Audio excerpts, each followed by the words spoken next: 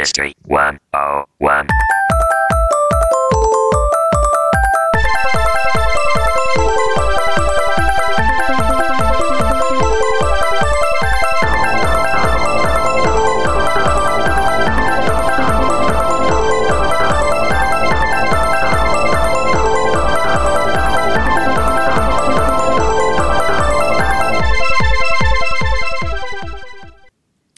What's up, everybody, and welcome to Gaming History 101, the Retro Video Games Podcast. I am one of your hosts. My name's Fred Rojas, and joining me today from SGI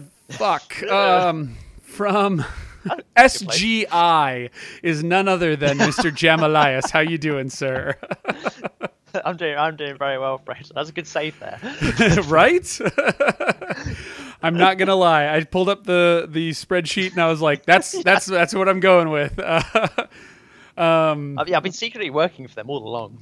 Yeah, well, then you must be a relatively wealthy man, and you must be a total douchebag in Silicon Valley. No, actually, I'm one of those things probably. But my apologies to SGI. They're probably very nice people, but anyway. Well, how you doing, man? I'm good. I'm looking forward to talking about our topic tonight. Yeah, drinking some water. No. Yeah, that's a whole podcast on drinking water. That's great. Yes, great topic. I can out of that. No. Tonight we are talking about the Nintendo 64. That's where SGI or Silicon Graphics comes from. So we will be talking about that. If you're an American, we're about a week away from the 20th anniversary of the N64, and since we already had a show set up for next week, and I didn't want to bump it, we had to do it this week. So. And then I was telling Jam before the show, this also coincides with a Retronauts that they are usually late, so they went early. So they've already done an N64 episode. I have listened to it. And these are the two things I will promise you. One, there will be very little overtread. It'll be the same topic, but I feel like we're going to talk about some very different points of discussion, especially when it comes to the release and development of the N64. We're also going to have some very different opinions, but my goal here is not to compare and contrast at all with Retronauts. They are their own podcast doing their own thing, and subsequently we are going to be doing our own thing. But I just want people who listen to Retronauts vehemently like me to know there will be very little overlap, and not for the sake of this show. It's just we do it differently. So there you go.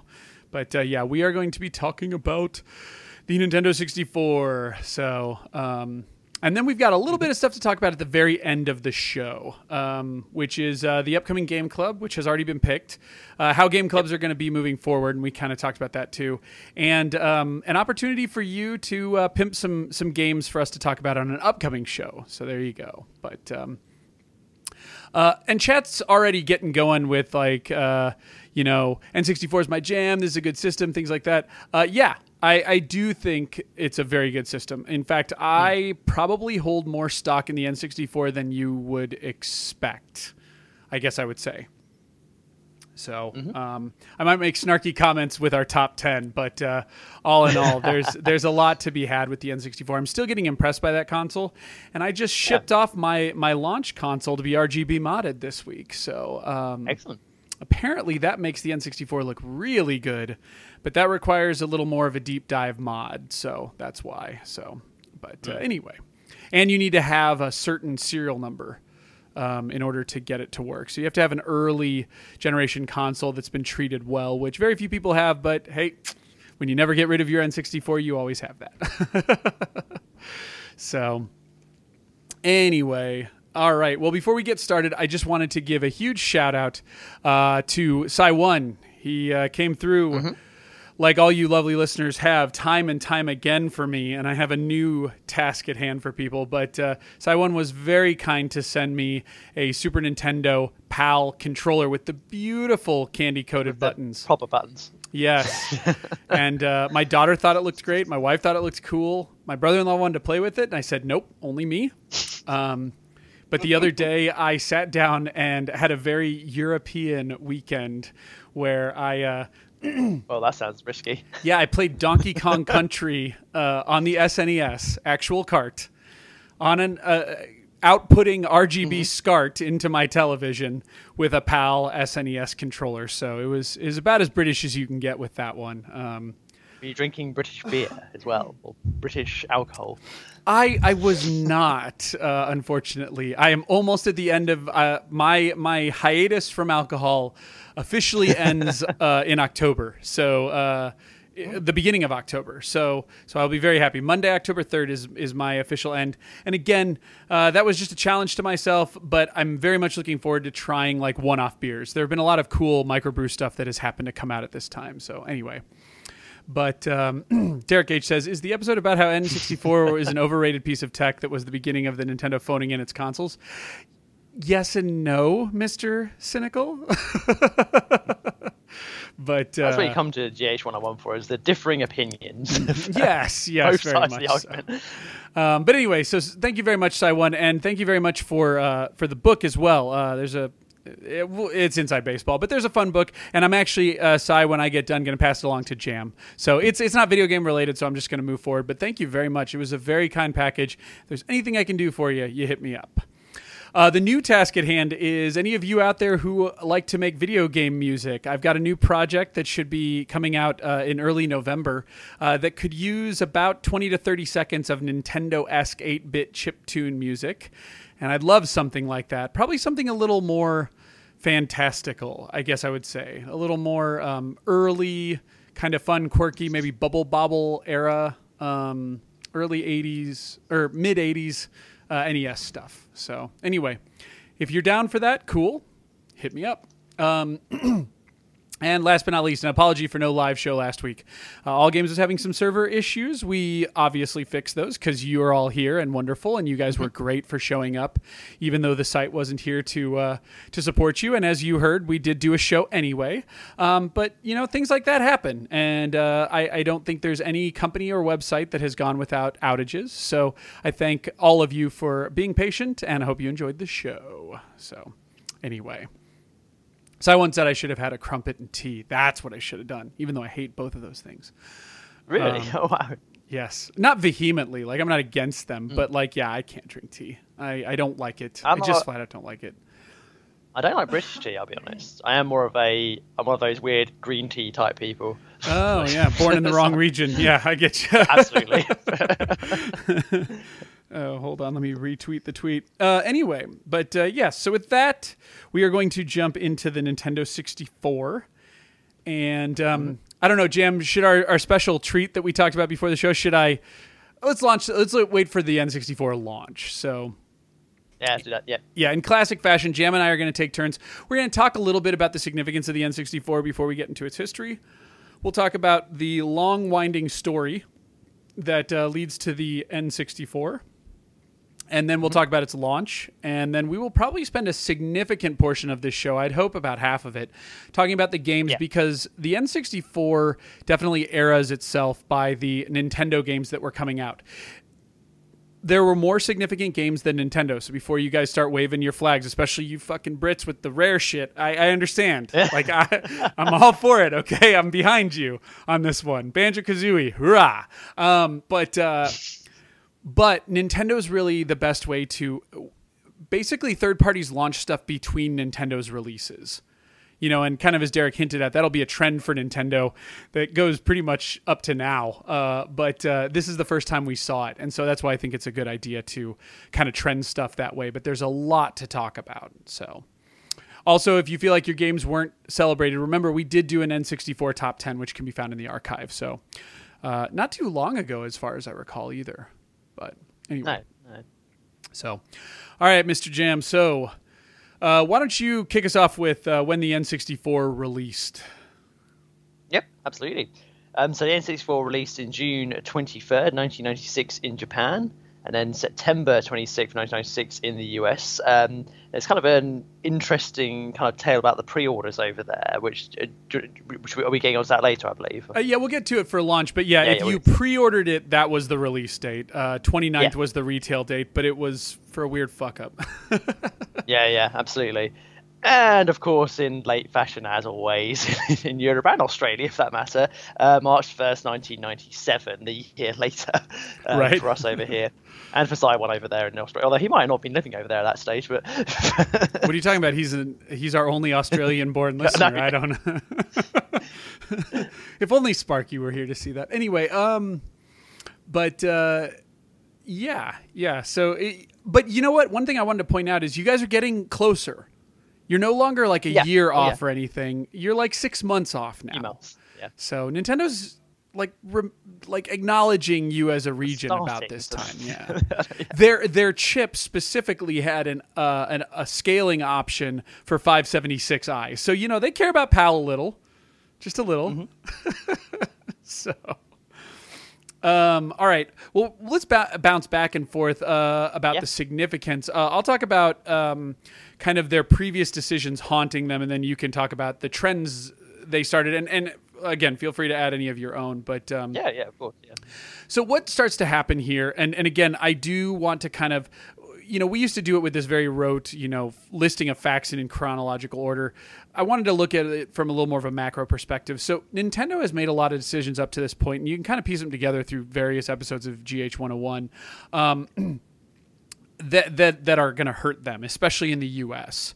And that's kind of why we're focusing this all around the U.S. release as well. Aside from its convenience, Nintendo 64, from a lot of people's perspectives, I don't know if this is really true, but from a lot of people's perspectives, was very much a US-based console. It was most popular in the US, and it had the most games in the US, although I don't know if that's true. I think there were some Japanese, exclusives, and I know you guys had like 3. Japan always has the exclusive ones, yeah. Well, and you guys had 3 exclusive ones as well, but anyway. So one thing is cartridge. So the fact that they were cartridge manufacturers and distributors with their licensees, with the people who wanted to make games, this is coming back to kind of bite their ass. And we'll see this a lot with the third parties, yeah. But we also see it with consumers, right? I don't remember what the European conversion was, Jam, but at this point, you could walk into a Toys R Us and see that the N64 games were $60 to $80, and the PlayStation and Saturn games were like $40, and then like the greatest hits were like 20 or 30. There's a big difference in price over here as well. Yeah, and that's and it's because CDs were cheaper to make. But again, that is something you think about as both a consumer and a publisher. Outside of Nintendo, Nintendo gets their $10. That's how that always worked. But outside of that, you have to think about that when you're making a game. So a lot of people were still burned by the fact that Nintendo really handled that stuff poorly. And the cartridge as a format was kind of taboo. We'll talk about that kind of. We'll dance around it. We've already kind of discussed it, but with the CD episode. But, the cartridge was not in vogue, if you want my personal opinion. Sony's PlayStation does mark the biggest competitor. The reason that's kind of a previous decision haunting them can be easily found in the birth of the PlayStation. And I think just about now everybody knows the stories with the Sony PlayStation. We'll delve into it a little bit, but that's definitely coming back to bite their ass when this system comes out, because Sony is their biggest competitor. They're not fighting Sega anymore. Sega's kind of there, but it's not really in America, and I'm betting Europe was the same way. It was really Sony versus Nintendo in 1996, and probably 97 for you guys. And last but not least, third-party attacks from developers. Square and Enix would be the biggest ones, because Dragon Quest or Dragon Warrior and Final Fantasy was always on a Nintendo console until suddenly they're not. Suddenly Final Fantasy and Dragon Quest are on Sony's console. That's a big deal, and they would be far from the only ones to run. You look at Namco, Capcom, Konami, they're almost non-existent on the N64. They're not completely gone, but they're almost non-existent on the N64, and that's just a handful of the big ones. So Nintendo's really kind of reaping what they sow with, first of all, their invasion of the NES, and then kind of their somewhat rough business practices that continued through the Super Nintendo era. And Nintendo 64 will we'll take some of that heat, especially once Sony comes along and really offers. I guess what I would say is for the traditional gamer of the mid 90s, Sony offers a little bit of, or quite an alternative, quite a breath of fresh air for both gamers and developers from Nintendo's ways and business practices. And the PlayStation kind of grew up with the gamers that grew up with the NES. And that kind of comes to haunt them as well. Whereas the N64 kind of restarts time, right? Yeah, I would say so. In my opinion, the N64 is kind of like a child being reborn. It's a phoenix versus a maturity. Well, I like that analogy, yeah. So anyway, but the N64 also started a lot of trends. So Jam, why don't you get into a couple of those? So I guess the first trend is Nintendo's limited focus nets a library of rock solid titles, which this was kind of the starting of this really, where the most memorable titles on the Nintendo platform were the ones that were first party essentially. I mean, I guess Nintendo the N64 specifically, it still did have second party with Rare and stuff like that, but it was kind of the origins where moving forward from here, the most memorable titles were Nintendo based. As opposed to the SNES. Well, and to even go a little bit more balanced, again, I don't mean to criticize that, but to go even more balanced, even if you think Rare was really strong and whatnot, what I feel like is anything that Nintendo kind of cranked out on the N64, in my opinion, was high quality, was worth playing. Yes. Aside from genre-based stuff, I can't think of too much that came out on the N64 developed and published by Nintendo that wasn't, kind of must-plays. Even like some of the stuff you don't usually play, like Mario Party, those first few on N64 were real strong. They also tie into how well that console, in my opinion, was designed. But we'll get to that later, really, about the implementation of effective multiplayer, really. Yes, definitely. So, but yeah, we'll come on to all those. But sort of the next sort of trend is obviously the oddly designed controller, which has surprisingly beneficial results. Nintendo had this kind of like do your own thing attitude. I mean, the N64 controller. I mean, this is where people get very they're very divided on this controller. I was always a fan of it. Retro Gamer Magazine I never heard this term before, Fred. You might have done. They call it the Trident controller. I've never actually heard them call it that before. Nice. I like it, though. Makes sense, though. Yes. Oh, yeah. Sorry, I'm responding to a text. But yeah, no, I totally agree. My first impression when I saw Nintendo's controller was, what the hell?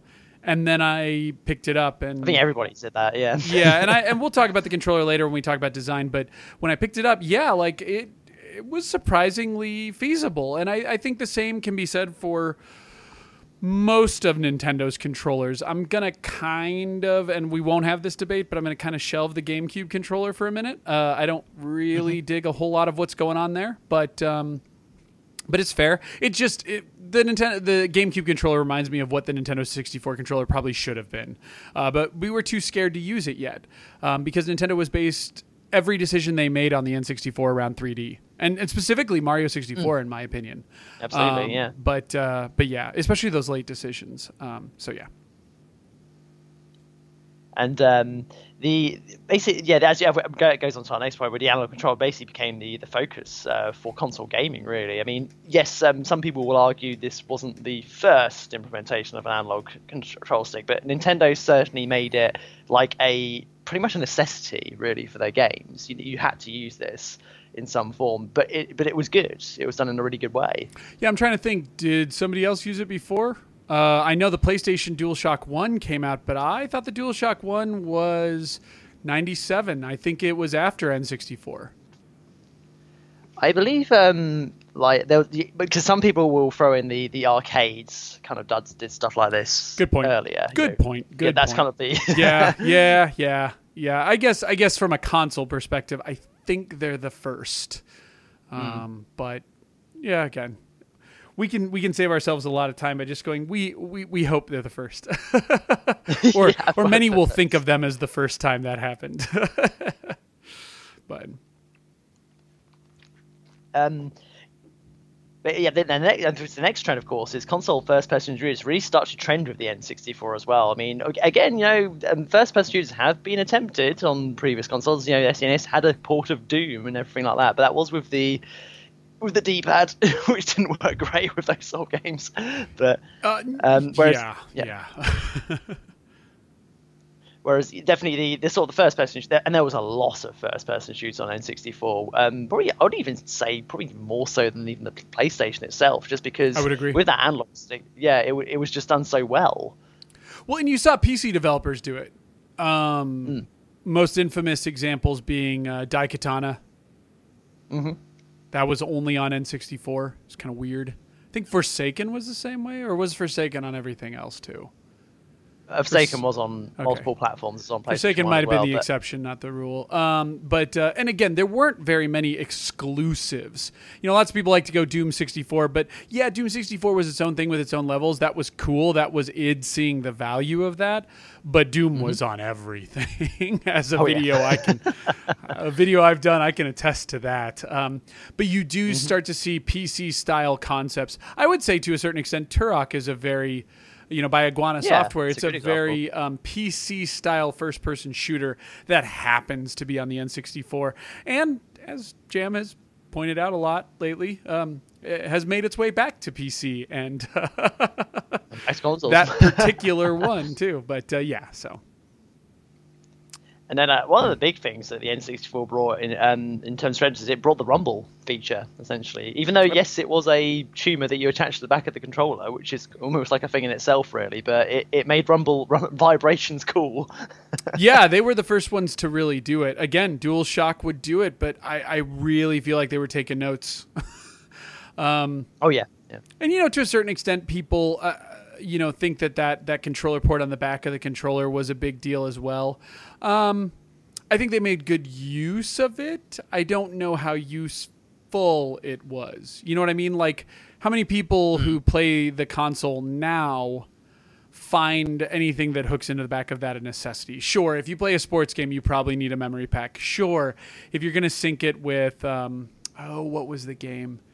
Mario Golf or something on the Game Boy. Yeah, you needed that weird adapter. And sure, the Rumble Pack is a lot of fun and in a lot of games, but I have a Rumble Pack in the back of my controller, and at least a dozen people have come over to my house this month, and since I've been playing Donkey Kong 64, I have the controller and the console kind of sitting out in my game room, and people are like, what is that weird thing on the back of it? And I'm like, that's the Rumble Pack. And they're like, oh, I forgot there was a Rumble Pack.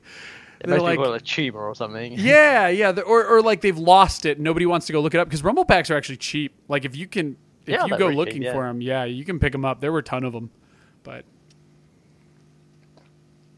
anyway, they brought Rumble first. Mm-hmm. I think I don't know when do you remember the first game that came with the Rumble Pack? Because I'm thinking Star Fox 64. Like Lilac Wars. Yeah, that's what that was. Lilac Wars. Yeah, that was the one. Yep, that's another thing. All their add-on stuff came with a game. So I did kind of like that Nintendo did that. I can see the argument as to why you would hate them for doing that as well. I can see the argument both ways. So anyway. And then sort of the final sort of trend, obviously Nintendo's well known for this to this day, is kind of the family focus, really. This is from the game library itself, and also the 4 control ports as well. They really were kind of focusing games that you could share together, really. And this is something they kind of continue to this day, I'd argue. Yeah. Oh, yeah. But I do remember, everybody talked about that, was the 4 controller ports in the front. And I remember my mom even saying she went to the store, and I think N64 controllers were $40. I feel like that's the price they were. That sounds about right, yeah. But I remember my mom going and finding out there was only one controller and feeling that there was a necessity to have all ports plugged up. You know what I mean? Because up until this point, the Genesis, maybe the Genesis only came with one controller, but the Super Nintendo and the NES definitely came with 2 controllers, and there were 2 ports on the front. So you had to have 2. So my mom was like, well, I guess we have to have 4. She didn't think about the fact that there weren't even 4 people in our house. It was just like, well, you need all 4, but... That's interesting. That's $120 extra. That's a lot of money, But Mom, you don't need that many. Yeah, stuff like that. So, But yeah, I do think the 4 ports in the front, I think we take it for granted how common that was in consoles after that. I'm trying to think. Doesn't even the Xbox? I'm looking at my original Xbox. Yeah, the original Xbox had 4 ports. Yeah, Sony was the only ones who really stuck with 2 ports Sony only. would be very stubborn. It wasn't until PS3 when they didn't even have 4 ports. It was wireless by that stage. Right, so it was easier to do, right. And in fact, the PS3 supports, I think, up to 12 controller ports, because if you ever look at your remote control, their ports like 9 and 10 or something.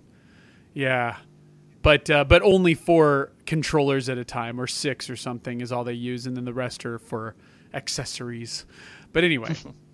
But yeah, so interesting stuff. All right. Let's talk about the story of the N64. Because Derek was joking about it. So let's go. Jam, we'll go back and forth between the black bullet points. So in order to tell the story of Nintendo 64, you have to know Silicon Graphics Inc., or SGI. These are the boys and girls who were doing your supercomputer shit. I believe they were the ones who made the supercomputers that ILM used in Jurassic Park. I do recall weird co-branding with that, right? And I remember Nintendo calling them out. They were like, this is how we're going to take Jurassic Park and put it in a video game. And I remember, I think SGI was who worked with Rare for making the stamps for Donkey Kong. So you had 3D rendered kind of like stamps for that game. And I remember that being a big thing. I remember hearing about SGI and multi-million-dollar computers and stuff like that. But anyway, so their big thing was they invented a microprocessor for video game systems that could pack the punch of a high-end processor. And when I say high-end processor, at that time, you're looking at probably your Intel 486s or 586 processors, which at the time we're talking about here, which would have been like 1992. This is pre-Donkey Kong. In fact, the SGI Donkey Kong Country stuff directly relates to this deal. But yeah, imagine making a 486 that cost a fraction of what the other ones cost. It was a quarter of the power consumption and 1/4 to 1/2 of the price. So when you think about that, that seemed like a really good idea for video game consoles. So SGI goes about fishing this stuff out. And believe it or not, they go to Sega. They don't go to Nintendo. Yeah. So Tom Kalinske, if you don't know him yet, I've kind of thrown his name about a little bit, and it's because I'm reading Console Wars right now. But one thing you should know about Tom Kalinske, if you haven't listened to any Gaming History 101s or don't recall him, he was Sega of America's president during the Genesis era, and basically he was brought in the second year of the Genesis, 1990, to kind of turn the Genesis around, and he did. And for a long time, the Genesis kind of had a market share that rivaled Nintendo and definitely gave Nintendo the biggest run for its money in the 16-bit era.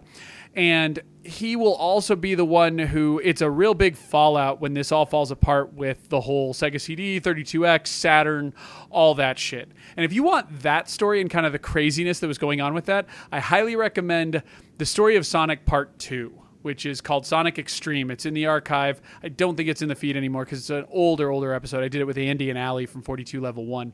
That kind of tells you a lot of... It talks about Sonic's development, but it gets into a lot of the fall of Sega during that time and Tom Kalinske's involvement. But anyway, he was head of Sega of America, and in 92, SGI founder James Clark went to talk to him about the utilization of the chip for a new console.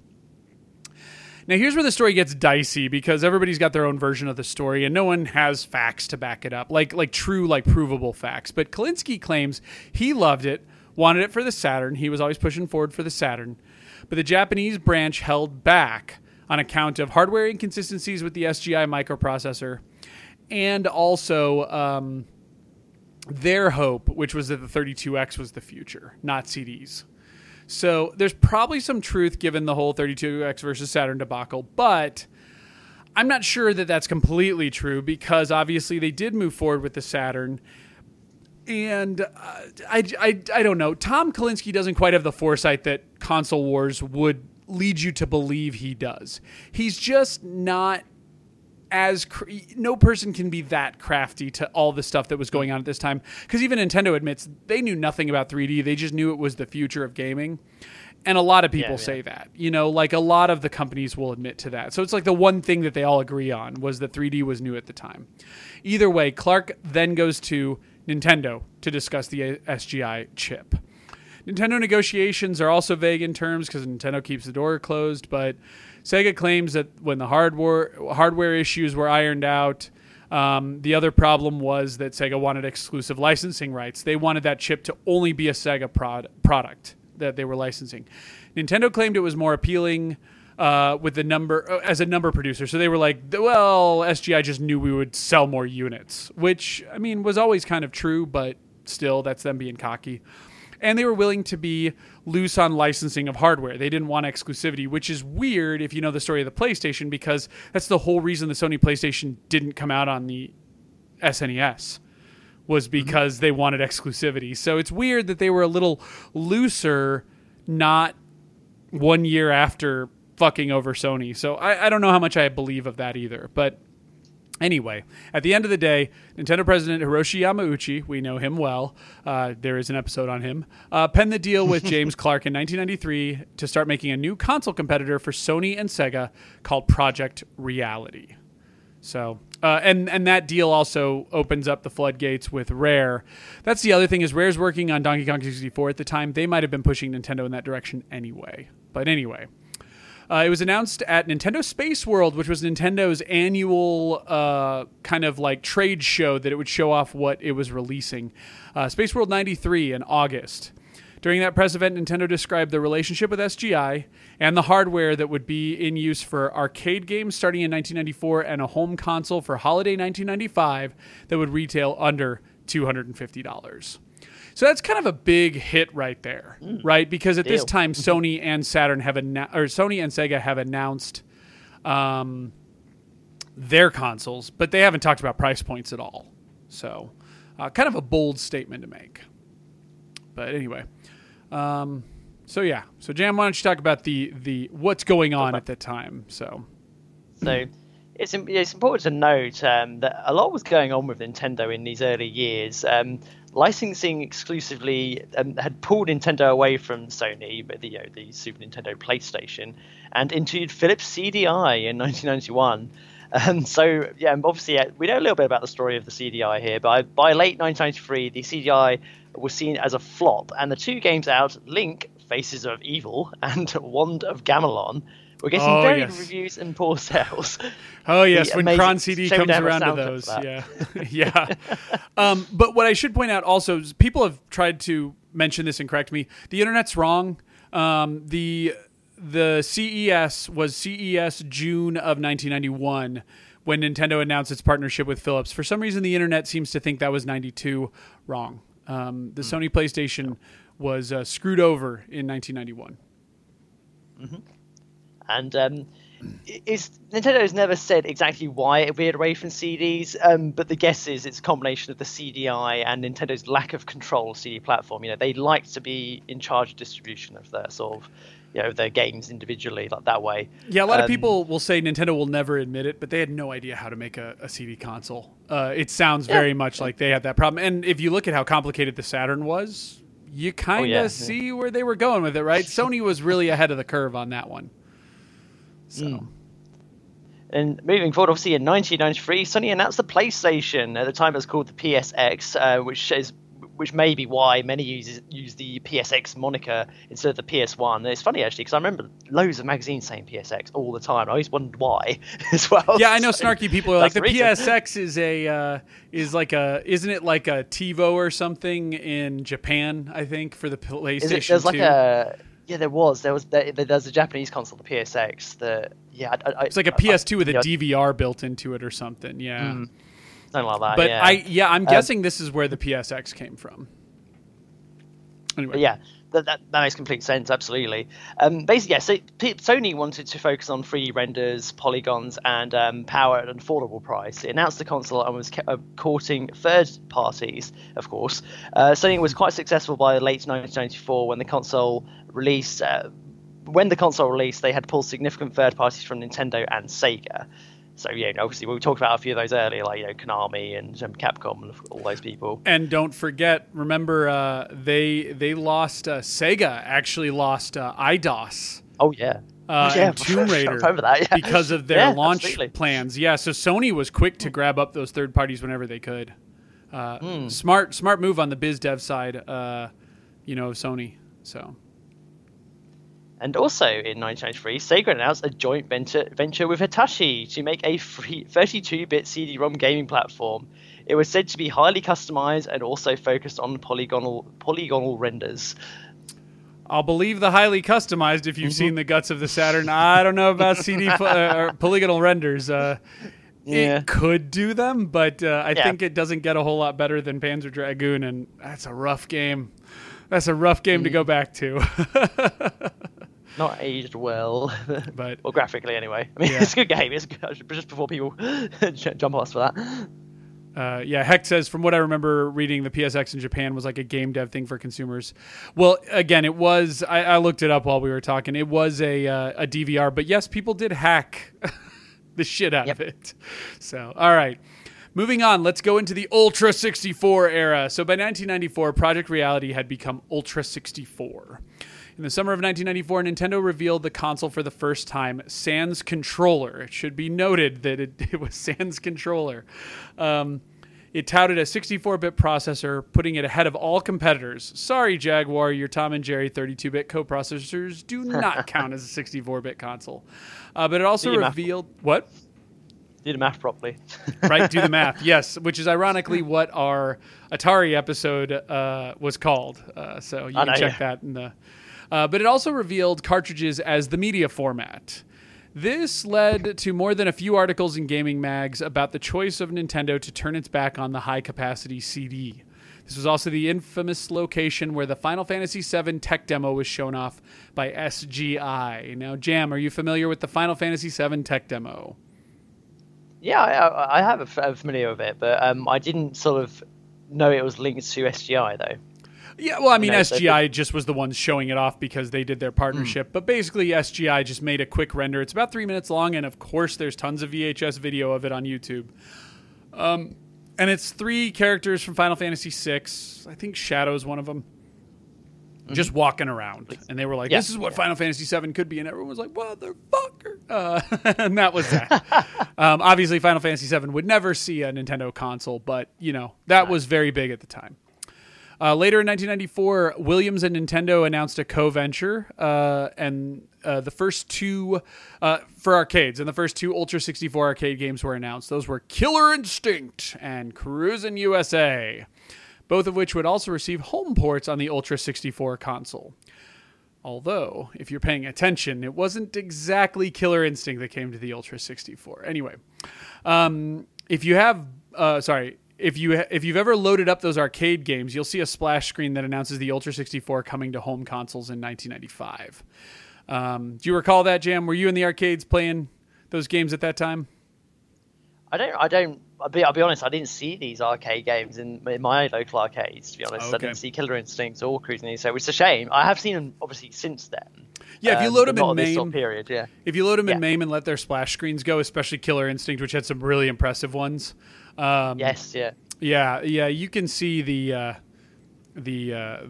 Ultra 64 coming home or something in that stuff. But anyway, unlike the console, though, these arcades actually used a souped-up microprocessor and a full PCB ROM board for the game, along with a hard drive for streaming pre-rendered cutscenes, and those were very impressive arcades at the time. So, but yeah.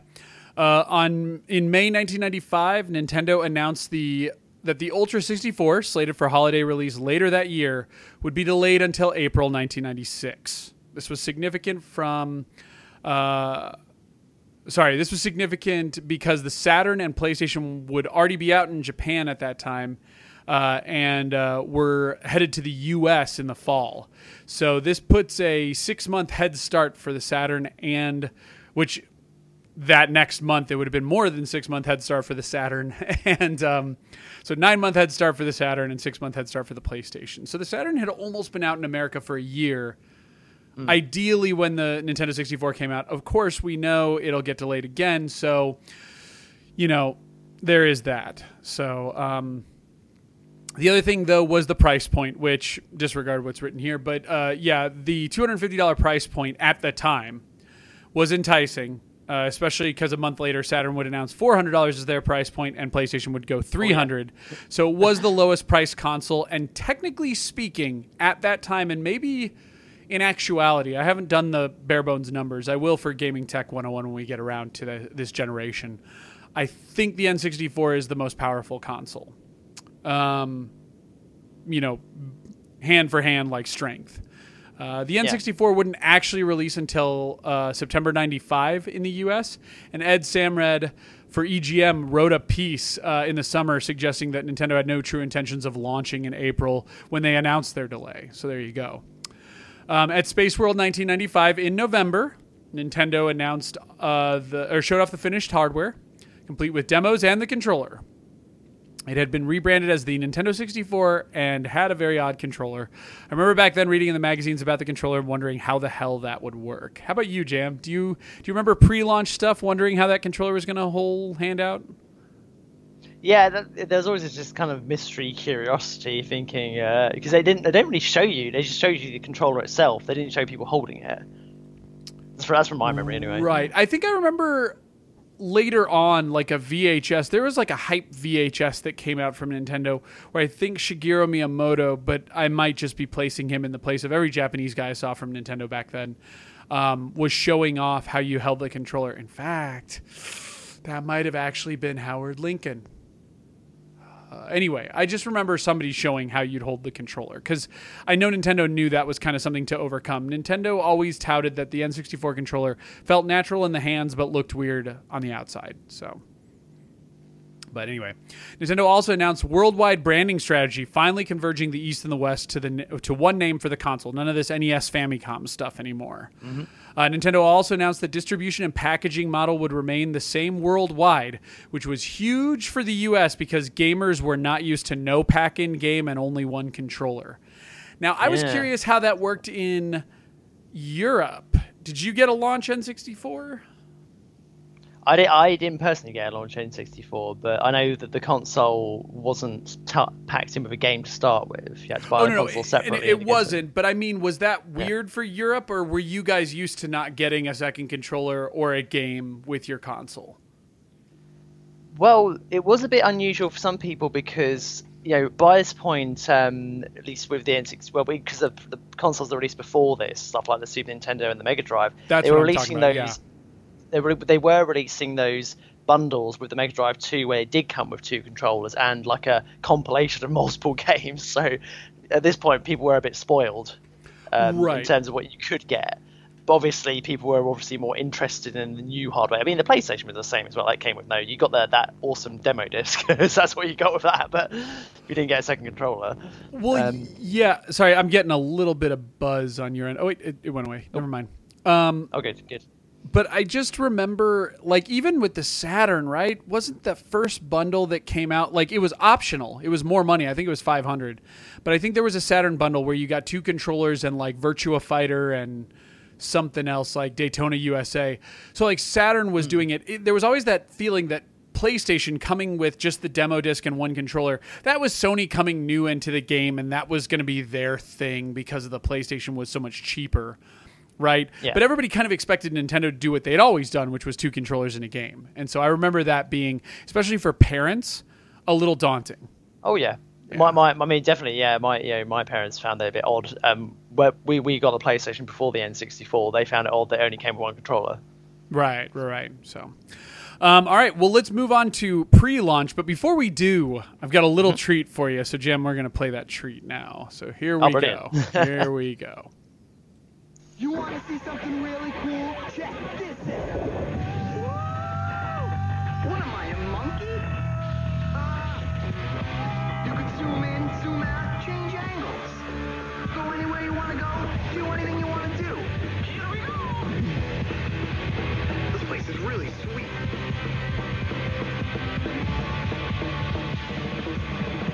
Whoa, I'm out of here. Change the system. Change the system is what it says, right? Which is interesting. Okay, since you guys can't really see it too much, that whole commercial, this was the first N64 ad that ran in 1995. I'm sorry, 1996 at the system's launch. But it's all Mario 64, which if you're Pilot Wing 64 coming out at the same time, you're like, hey. Because it's nowhere to be seen on this commercial. And he's just playing around with Mario, but it's showing off a lot of the camera angles and everything. But and then at the very end, it's telling you to go buy the N64, but it's not saying it. They're really playing down the console and the controller, though, I will say. So anyway, so let's talk about the pre-sales and launch. Yeah. So in the United States, the Naraban hype behind the N64 was pretty incredible. Advertisements all summer basically compared you buy Nintendo, commanded you to buy Nintendo's new console. Yeah. Do you know what this reminds me of, actually, just when listening to that trailer as well, is the remember those infamous Sega CD commercials where they're very 90s? Where there's always saying, you want something with a ton of colors? You little bitch. Yes. Yeah. The black guy that's all angry yelling at you and the white guy's pressed against the wall. I mean, that may not have been their choice, but that's kind of what it was. Yeah, I mean, yeah. Buy this console because you're an idiot. Nintendo's just slightly politer than that. It's just like Nintendo kind of pitches it like, why wouldn't you, right? Yeah. But I do think that there was a lot of conscious mind in Nintendo's advertising, especially because they spent so much on it, that was like, you're gonna want to plan for this. You're gonna want to go pre-order this because that was a big thing, and we'll talk about that in a sec. But you're gonna want to get ahead of this. I remember that very distinctly. Like the magazines were too. Like everybody was doing a PSA of like, go take care of this now. Don't wait. And a lot of parents, my mom included, thought it was all hype. But there's a lot of logic to that. Like But again, it's the hard thing. Oh, so I found the N64 launch promo tape, which has that ad on it, but it also has, I think that's the thing I got in the mail. Anyway, and how did I get that? Nintendo Power. If you were subscribed to Nintendo Power, you got all these tapes. But anyway, so that was why they were commanding you. They were like, go out and take care of this now. But I remember that all summer. Summer of 96 was, especially if you went to Funcoland on the reg, which I did in America, it was fucking nothing but them talking about N64. Mm-hmm.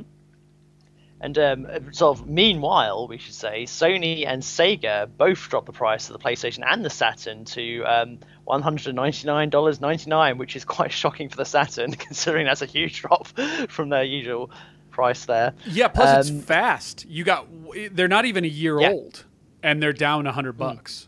That was pretty impressive on both Sony and Sega. You can tell they're feeling the pressure of Nintendo. Because at the time that they dropped that price, Sony's thinking we will actually undercut Nintendo now. We will be cheaper than the N64.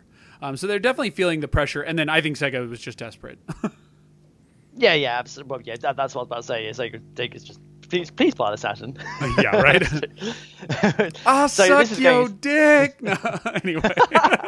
Yeah, pretty much. Yeah. But Nintendo fought back with two new tempting offers. First off, the console would launch with an official date of September 26th, although someone advertised to screw this up and listed it as the 29th. This is what you were talking about earlier. All the ads said the 29th. Yeah. And all the stores were told the 26th. Oh, it was actually very confusing. But this was the first time I recall everyone being on board with the same launch date, right? Obviously, the Saturn had a really fucked launch date. And the PlayStation just kind of trickled in the fall of 95. But the N64 had a firm date everywhere. Everyone you called up and talked to that got into this program, KB Toys, Funcoland, Toys R Us, they all had the same date. Everybody knew when they were coming in, and they were prepared with like pre-order plans and everything. Do you recall if that was the case in Europe, or did you not really deal with any of that? I don't really remember. I don't even remember there being pre-orders over here. I mean, there might have been, absolutely, but I still felt that we were at that stage over here where you just went into the store and brought it. Okay. No, that's fair. Again, like we were already seeing, this was definitely a Nintendo-centric or a West-centric, US-centric launch. We were definitely the target market for the N64. I don't care what anybody says. So, anyway. Oh, I should also mention it then that Nintendo was also advertising the console at the same price as the PlayStation and Saturn's price drop at $199.99 as well. That was huge. Yeah, it's a pretty big deal. Like that was huge. No, because $250 is with the game. Because Mario was $60, I think. That was $210, or sorry, at $250. That was $310. $310 is out of the realm of possibility. No matter how much Christmas money I got, my birthday is right after Christmas. No matter how much I merged those together, that was not a day one purchase. You know what I mean? I was actually I had a Saturn, or not a Saturn, a PlayStation, and I was contemplating selling my PlayStation to get it. I'm not gonna lie. But when it went down to $260 for the combo was a little more touchable because I could probably get my parents to do like $150, maybe a little bit more for birthday and Christmas combined. And then I could put in my own $50. At the time, I was employed. I was only 14, but I did have a part-time job. So I could put in my own $50 and bam, I got the console. And then I could ask relatives for the games. You know what I mean? And what really happened was my parents just bought everything and then my relatives paid them back. But like my grandma was pretty good for one N64 game. You know what I mean? It took some collaboration, but it was more in the realm of possibility now. Definitely. So. Absolutely. This kind of goes on to the point we've just been discussing as well, is that with its official release date, many retailers were getting ahead of the game with pre-orders. Pre-orders didn't exist for the Saturn and PlayStation, but they weren't as firmly in place or planned as they were for the N64. That's kind of going on. We've kind of sort of just discussed that, really. Yeah, like I recall with the Saturn and PlayStation, I think you had to buy them like right away. Like you had to pre-buy the whole damn thing, but maybe not at KB. And I don't remember Toys R Us even being on board. I definitely remember Toys R Us and Funko Land having a true deposit pre-order program in place for the N64. So I guess it would have been hard to pre-order the Saturn since they surprised people at E3. No, that was the other problem, was those that pre-ordered were suddenly called in to buy it. That's what it was. You'd put like $100 deposit down on the Saturn, and you didn't even know the price yet. And then all of a sudden you were getting a call out of the blue, right? It hadn't even hit magazines yet, and the internet wasn't widespread. You were getting a call in the middle of the summer. You thought the Saturn was like 3 months away. You get a call that says, hey, it's here. Come pick it up. Like, and I need $400 on top of your deposit if you want that launch bundle. I was like, damn. Yeah. But... And then, of course, people have seen the PlayStation like, maybe I'll go to the other guy. So... Yeah, right. PlayStation, I think, was pretty... we did a PlayStation episode, but I think it was pretty well stocked at launch. Anyway, at Toys R Us, you could pre-order the console for $50, paying the additional $150 when the console arrived. So you've obviously put here that you remember your parents being very skeptical about this. Well, my parents were, but so were a lot of the others, and then they started talking to each other. Fucking parents talking to each other. Ruined video games. Yeah, no. Like my friends, a lot of my friends, other than like the rich ones who always got whatever they wanted to on Christmas, their parents wouldn't pre-order that. A lot of people got screwed. In fact, I'll tell my how I got an N64 at launch story soon. But yeah, like most of my friends did not get it. That's why everyone came over to my house, because I was lucky enough to figure out a way to buck the system. But yeah, so. I mean, the same was true for the two launch games, Super Mario 64 and Pilot Rings. Although you don't remember whether was there a deposit to put down for that? I forgot. Sort of I want to say it was $10. You paid $10 and you paid the rest when you came back. And to be clear, pre-ordering Super Mario 64 was probably just as important, if not more important, than the console. I heard stories from people saying that you pretty much had to have that reserved, Mario 64 at launch. Yeah, it was pretty crazy. And again, my mom, the idea that in June, my mom wanted me to have the discussion of Christmas and birthday and integrate my own money and integrate my grandparents and put $60 down today on a console that was over 200. Like it's, you can see like from her perspective, that's a tough sell. I should also point out that my parents were newly divorced and doing the first Christmas alone, kind of thing where they had to collaborate Christmas together, but as separate. people. And my dad was definitely not over the divorce yet. And the other thing that was kind of challenging was a lot of people told me that when your parents get divorced, you get 2 Christmases. That was not the case in my house. And it wasn't, my parents weren't like not well off. Like they made good money, but like they decided, no, the budget would remain the same for Christmas. It's just that we would collaborate together. So my parents were so stringent on not giving us 2 Christmases that they were willing to deal with each other in the same room on one holiday, major holiday, and collaborate on gifts. So great news for my parents and like their ability to be parents outside of divorce, but shit news for me. You know, because I thought I was going to just put them up against one another. Whoever gets me the N64 is my favorite parent going into this first Christmas. Go, you know, but that wasn't going to work. That wasn't going to work with my parents. So anyway, in fairness, most sort of friends I had that had parents that divorced, they didn't have 2 Christmases either, from what I remember. See, that's a Hollywood fucking myth. Yeah. But anyway, sorry, I was just drinking that. Oh, no, sorry. Console launched, it sold out immediately in America. I remember America. Obviously, I was going to say, because when I get to my launch story, I was going to say not so much the case around where I was, but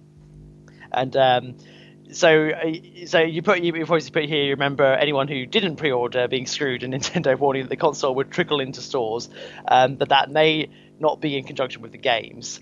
There was even an instance of people getting consoles without games and vice versa. I do remember that, actually. People buying the games before they had the console, or rain checks as holiday gifts. I did have a friend who opened a rain check for an N64 before March 1st as a Christmas present. Yeah.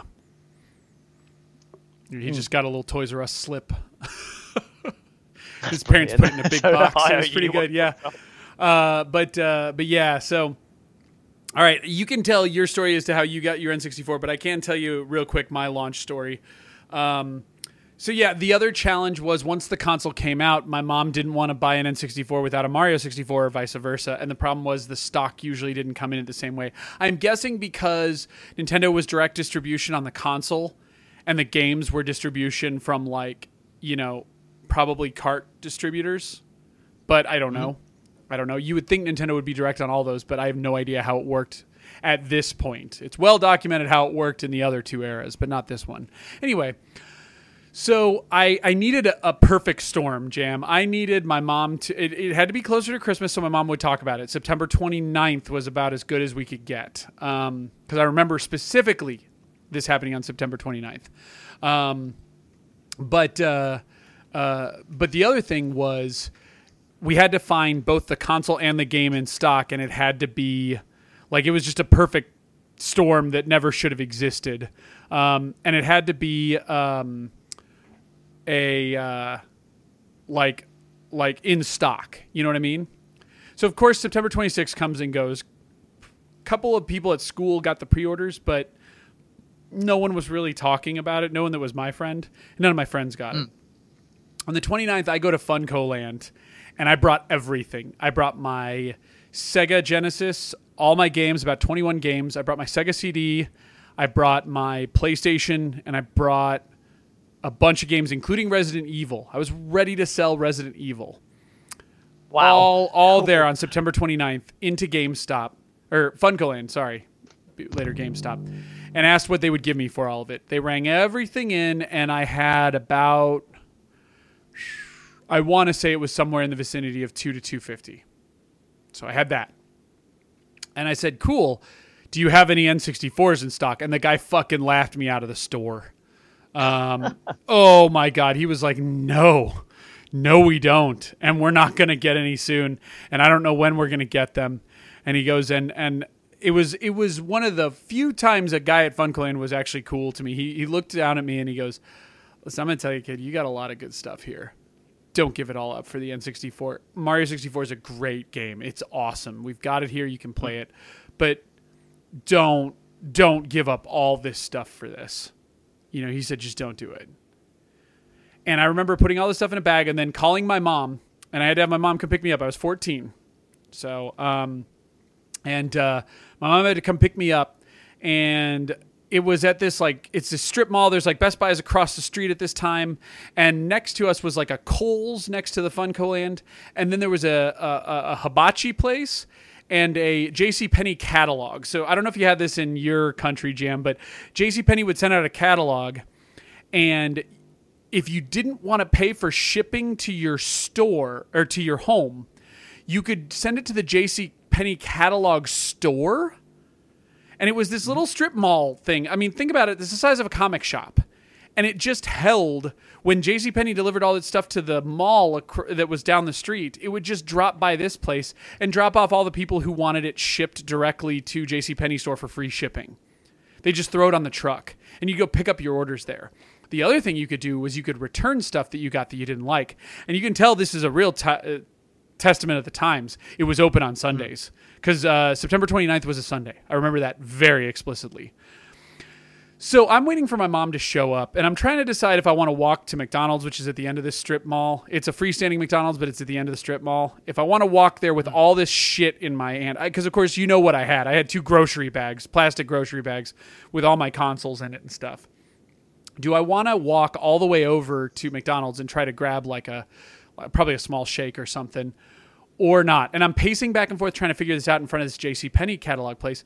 And I look over and I see this woman returning an N64 and a Mario 64. Or at least I think she's returning it, or she's picking it up. Either way, I saw an N64 and I focused on her.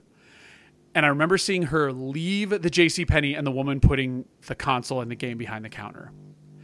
So I storm into this JCPenney and I go, "Hey, excuse me, did that woman just buy that? Is she picking that up? What's the deal?" And she goes, no, she's returning it. And I said, "Oh, okay." So she returned it? She goes, "Yeah, we issued her a refund on it." And I said, "Did she open it? Did she say why?" No, she just didn't want it anymore. And I said, "Oh, okay." I said, "Can we buy that? Can I buy that?" And she goes, "Well, no, we're not like a direct retailer. We can't ring up stuff. Plus, this has to go back to a warehouse and everything for allocation."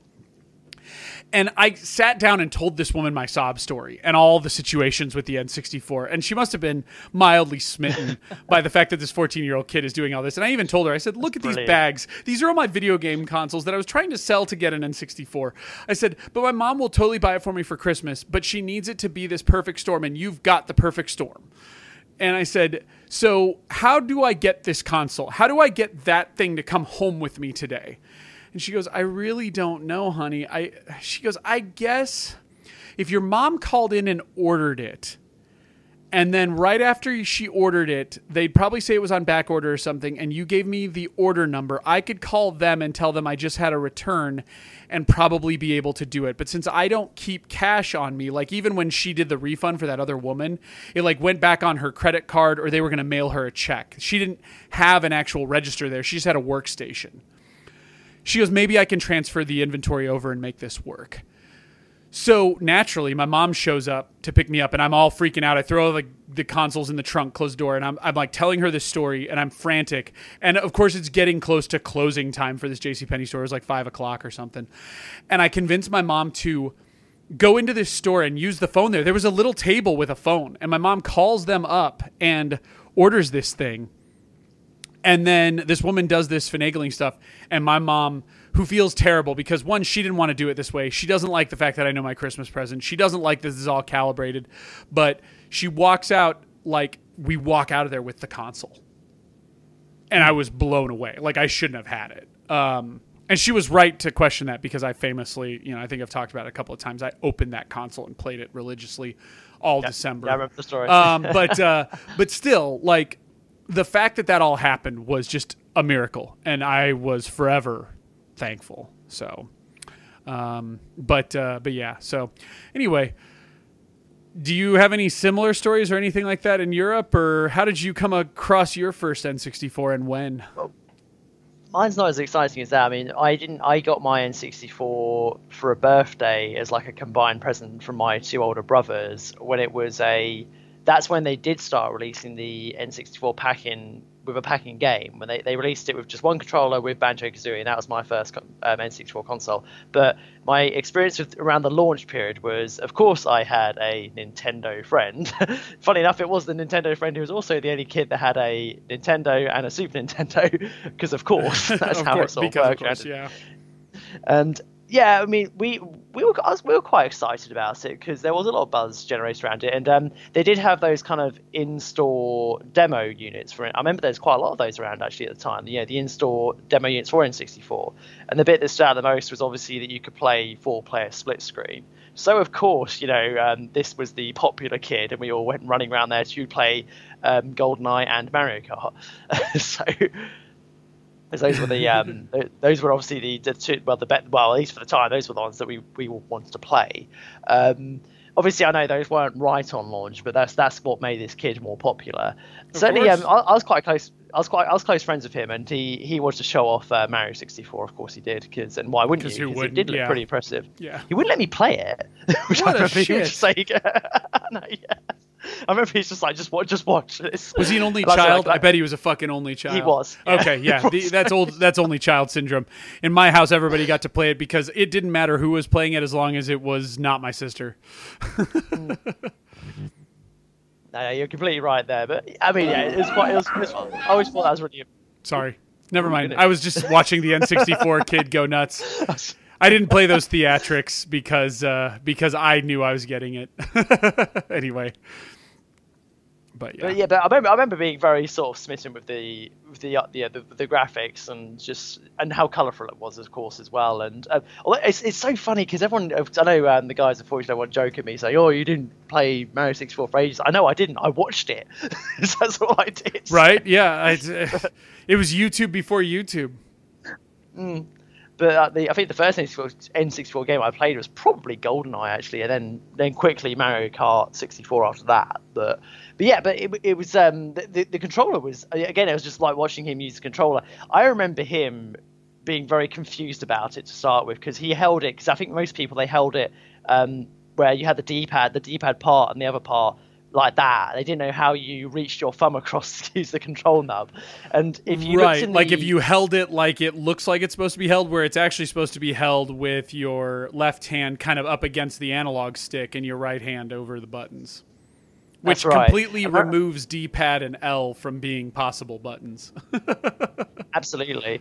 And I remember certainly when I got my console, there is actually, Nintendo gives you this kind of like instruction leaflets of how to hold the controller. It might be in the instruction manual for the games actually, where it tells you which way to hold the controller. I think it is. I just sold my my brother-in-law's box copy of Conkers, and he had everything in there, and I think it did. I think it was in the game. It usually told you which way to hold it, yeah.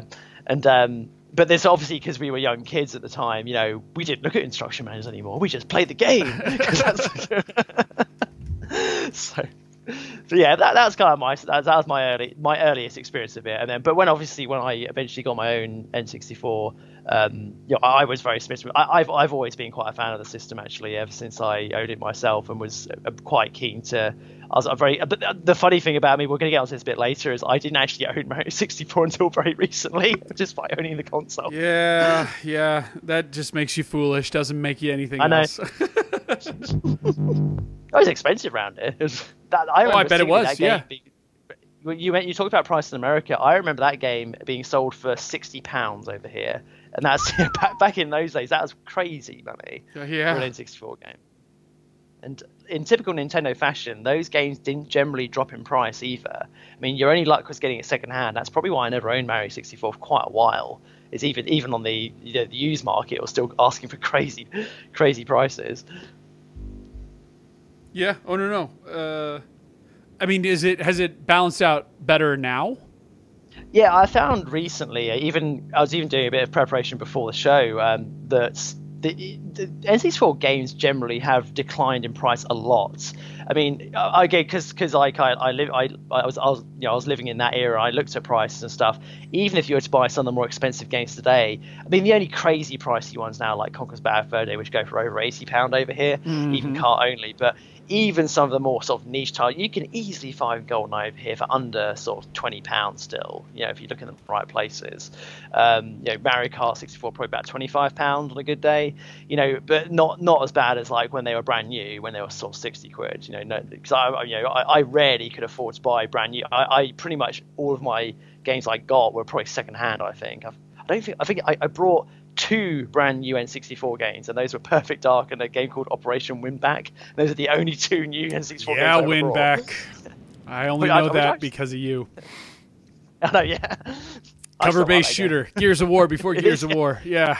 Very early. The N64 started everything. And I've played early cover-based shooters. I recently got to play PsyOps, and whoa, that is early cover. But anyway. So yeah, it was a very interesting time. So, all right, well, let's get into the hardware real quick. I won't spend too long on this, and we're going to go games. So I've also talked to Chip. We may go a little late on this one. We may go straight up to 9 o'clock Eastern and then just do our quick announcements for the last 5 minutes and go over a little. But anyway, won't matter to you in the pre-recorded area. But yeah. The N64 did, in fact, use a 64-bit NEC VR4300 microprocessor, clocked at 93.75 megahertz, so pretty strong. The meat of the console, though, lies in the SGI 64-bit reality coprocessor known as the RCP at 62.5 megahertz that handles all graphical rendering, output, and audio. One of the oddest decisions in this console was the choice to have the RCP handle audio, because you basically had to strip graphical elements to make room for sound.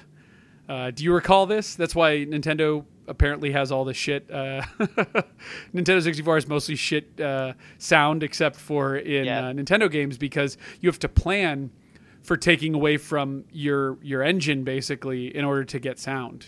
I think it was 1 or 2% per channel. So if you wanted 8 channels of audio, you're giving up like a fifth of your game engine and renders. It's pretty big.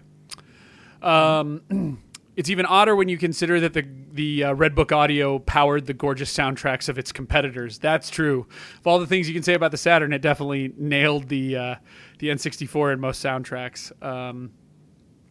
But aside from raw polygonal renders that were the focus of PS1 and Saturn, tons of special effects were put into the graphic chip of the RCP, such as anti-strophic filters, anti-aliasing, triple anisotropic filter, and Z-buffering. Lots of crazy special effects going on in there. It's kind of the idea nowadays of, do you want a 4K image with no particle effects, or do you want a 1080p image with a ton of particle effects? You tell us. The anti-aliasing being the most notorious, which gave that fuzzy, blurry look to all the N64 games. But apparently with this Pro Action Replay code I've got, and once I get my RGB back, I can crispify that stuff. But if you've ever looked at like Rare Replay or various other things, like Turok on the PC, you can see that N64 actually looked pretty dazzling once you rendered it in truth, except for the way it handled, textures. Unless you re-render the textures, which a lot of people don't. Those are kind of like butter put over too much bread, to borrow a metaphor from Lord of the Rings. Everything looked like a stretched out, non-scaled bitmap. You know what I mean? It's a JPEG that's 200 by 300 that was stretched out to be 1600 by 1900. But anyway. It did have 4 megabytes of onboard RAM with an expansion port that made available in the jump pack at the front of the console. I'm sure you're familiar with that, Jam, where there's the jumper pack in the front. Yep. You need it. You actually need the jumper pack, which has no RAM in it, I don't believe. But it's just like it covers the slot. I think you need a jumper pack in order for the console to run. So if you're going to buy an N64 console, make sure it either has the jump pack or the expansion pack, but it needs one. And if you need to know how to get those out, if the ribbon, the very brittle ribbon on those has broken off, you take a butter knife and you make sure you hit it into the slot on the jump pack or the pack. I just swapped them out recently when I shipped away my console to be modded, because I'm not going to include the expansion pack just in case anything happens. And I have 2 N64s. So anyway, Most games rendered at 240p, like all retro consoles, although later in time the RAM expansion did allow rendering in 640 by 480 interlaced for 480i. Many games admittedly don't take advantage. Retronauts recently discussed the possibility of the $50 savings on the console may have been due to the RAM being dropped out from 8 megabytes to 4 megabytes pre-release. So it's an interesting concept that maybe that RAM expansion's why the console got cheaper. But either way, it was weird. But all right. So how about we talk about the legacy, the games? The game is... Yeah. So, first and foremost, that whole console was based around Super Mario 64, and that's pretty much it in my opinion. But Mario 64 was huge, and I kind of want to talk about it for a second. Yeah. Did you see demos, in-store demos of Mario 64 pre-launch or there's post-launch? load everywhere. And what was your impressions of that? Well, I was mostly. It seems so weird talking about this today, considering what games are like now. But it was pretty awesome just to run around that castle, just do what you wanted, really. Yeah, Climb the trees and swim in the water. And this is a very sort of early, very very early sort of example of just open world. I know it wasn't an open world; it was still kind of linear. But it's the fact that you had all this room to kind of maneuver and run around. Yeah. Well, and Mario's voiced. Of all things, we just talked about the shitty sound channels. Oh yeah, of course. This is the first time Oh, Charles that Martinet start puts... Yeah. Hello, press start to play. And you could stretch out his shit, and then when you hold Z... we didn't talk about that, too. That's another thing, the Z button being there. That made first-person shooters very... trigger button. Yeah. So yeah. It's very interesting, but yeah. But yeah, Charles Martinet voicing that for the first time was a big deal. Yeah, I don't know. There was a lot of very interesting, I don't know, concepts, I guess I would say. But Well, all the early demos I remember seeing were it just seemed to run through like a collage of the different sort of levels. It did the castle, it did the infamous bit with Bowser where you grab him by the tail and swing him around and stuff. And you just kind of watched this thinking, how do you do these things in this game? Because bearing in mind, your experience up to this point is, unless you, of course, PlayStation does have 3D games, of course, but when you think Nintendo, you think Super Mario on a 2D plane. You don't think of him in this third dimension where he's whipping Bowser around his head and stuff. Yeah, and I remember that was the first time you really saw the value of the analog, and probably the first time when you saw that first guy take his palm and put it on top of the analog nub and roll it around a lot to get Bowser swinging, which... Yeah. Pro tip, actually, swinging Bowser really fast is not the best way to handle Bowser in that scenario. But yeah, that was your first hint at how that analog stick is going to break fast. At least until Mario Party. Yeah. Mario Party was the other notorious one where those mini games, broke analog nubs. Bashing them over friends' heads actually claimed a decent number of them as well. So, but so Cossin in the chat's like, I just realized you guys are going to eventually do a Wii show. That sucks. And I wrote to him and I said, we've actually already done it. Believe it or not, that was episode 15, I think it was. So, yeah, the Wii episode's done. But, so, yeah. Wii U soon, don't worry. What?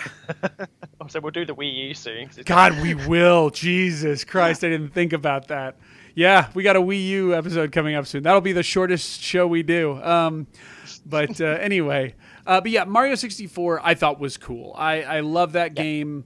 Collecting all 120 stars is quite a chore. If you've never played it near to the end, certain levels like Magic Carpet Ride or Tick-Tock Clock, or there's a couple of stars in there that's just, it's soul-crushing. It really is. I have a save right now that has 118 stars, and I don't think I'm going to get the last two. I don't think I've ever gotten the 120 stars. Ever. Have you? Really? Probably not. No, I have. Okay. But I've beaten the game. I think you only need like 80 to beat the game, and you can still go hunting stars afterwards. But I don't think I've ever gotten the 120. But either way, Mario 64 was huge. And that was the game you played when no one was around, right? That was the game you could play by yourself. You could play with a crowd, but that was a game you played by yourself. Pilot Wing 64, I think, gets completely lost in the mix. Did you know anybody who got Pilot Wing 64? I didn't know anybody even owned this game. I didn't know this game existed. I always thought it jumped straight from, I'm not kidding, Super Nintendo to like 3DS.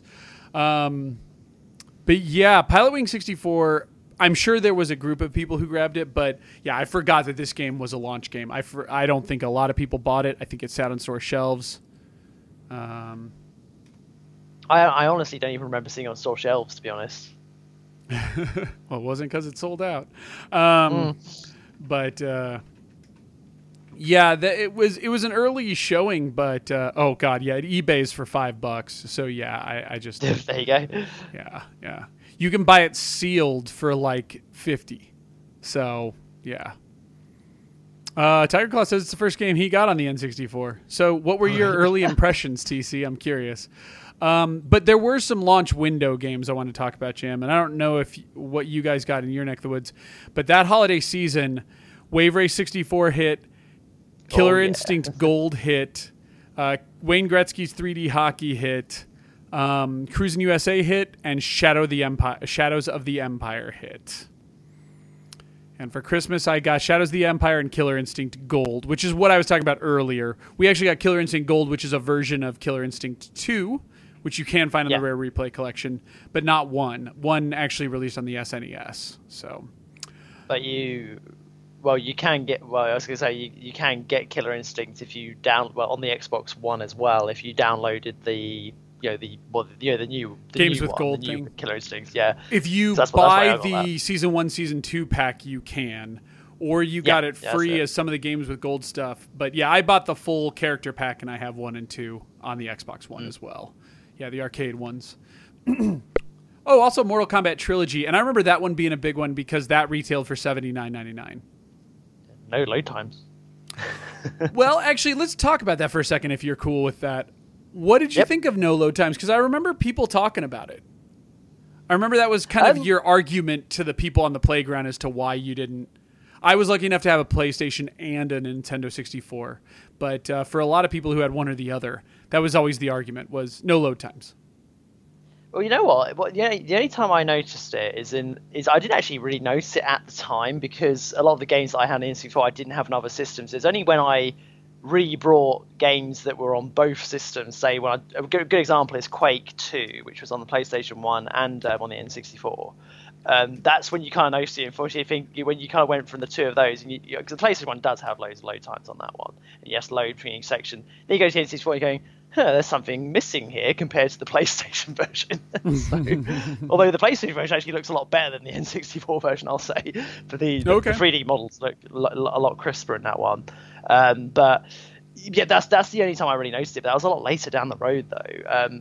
I guess it's just one of those things maybe you just don't think about. But I don't even remember really kids talking about that as an argument. And most people, at least when I was younger, they were arguing it because of GoldenEye being 4-player split screen, and the PlayStation didn't have a 4-player game at the time. At least not one that you wanted to play.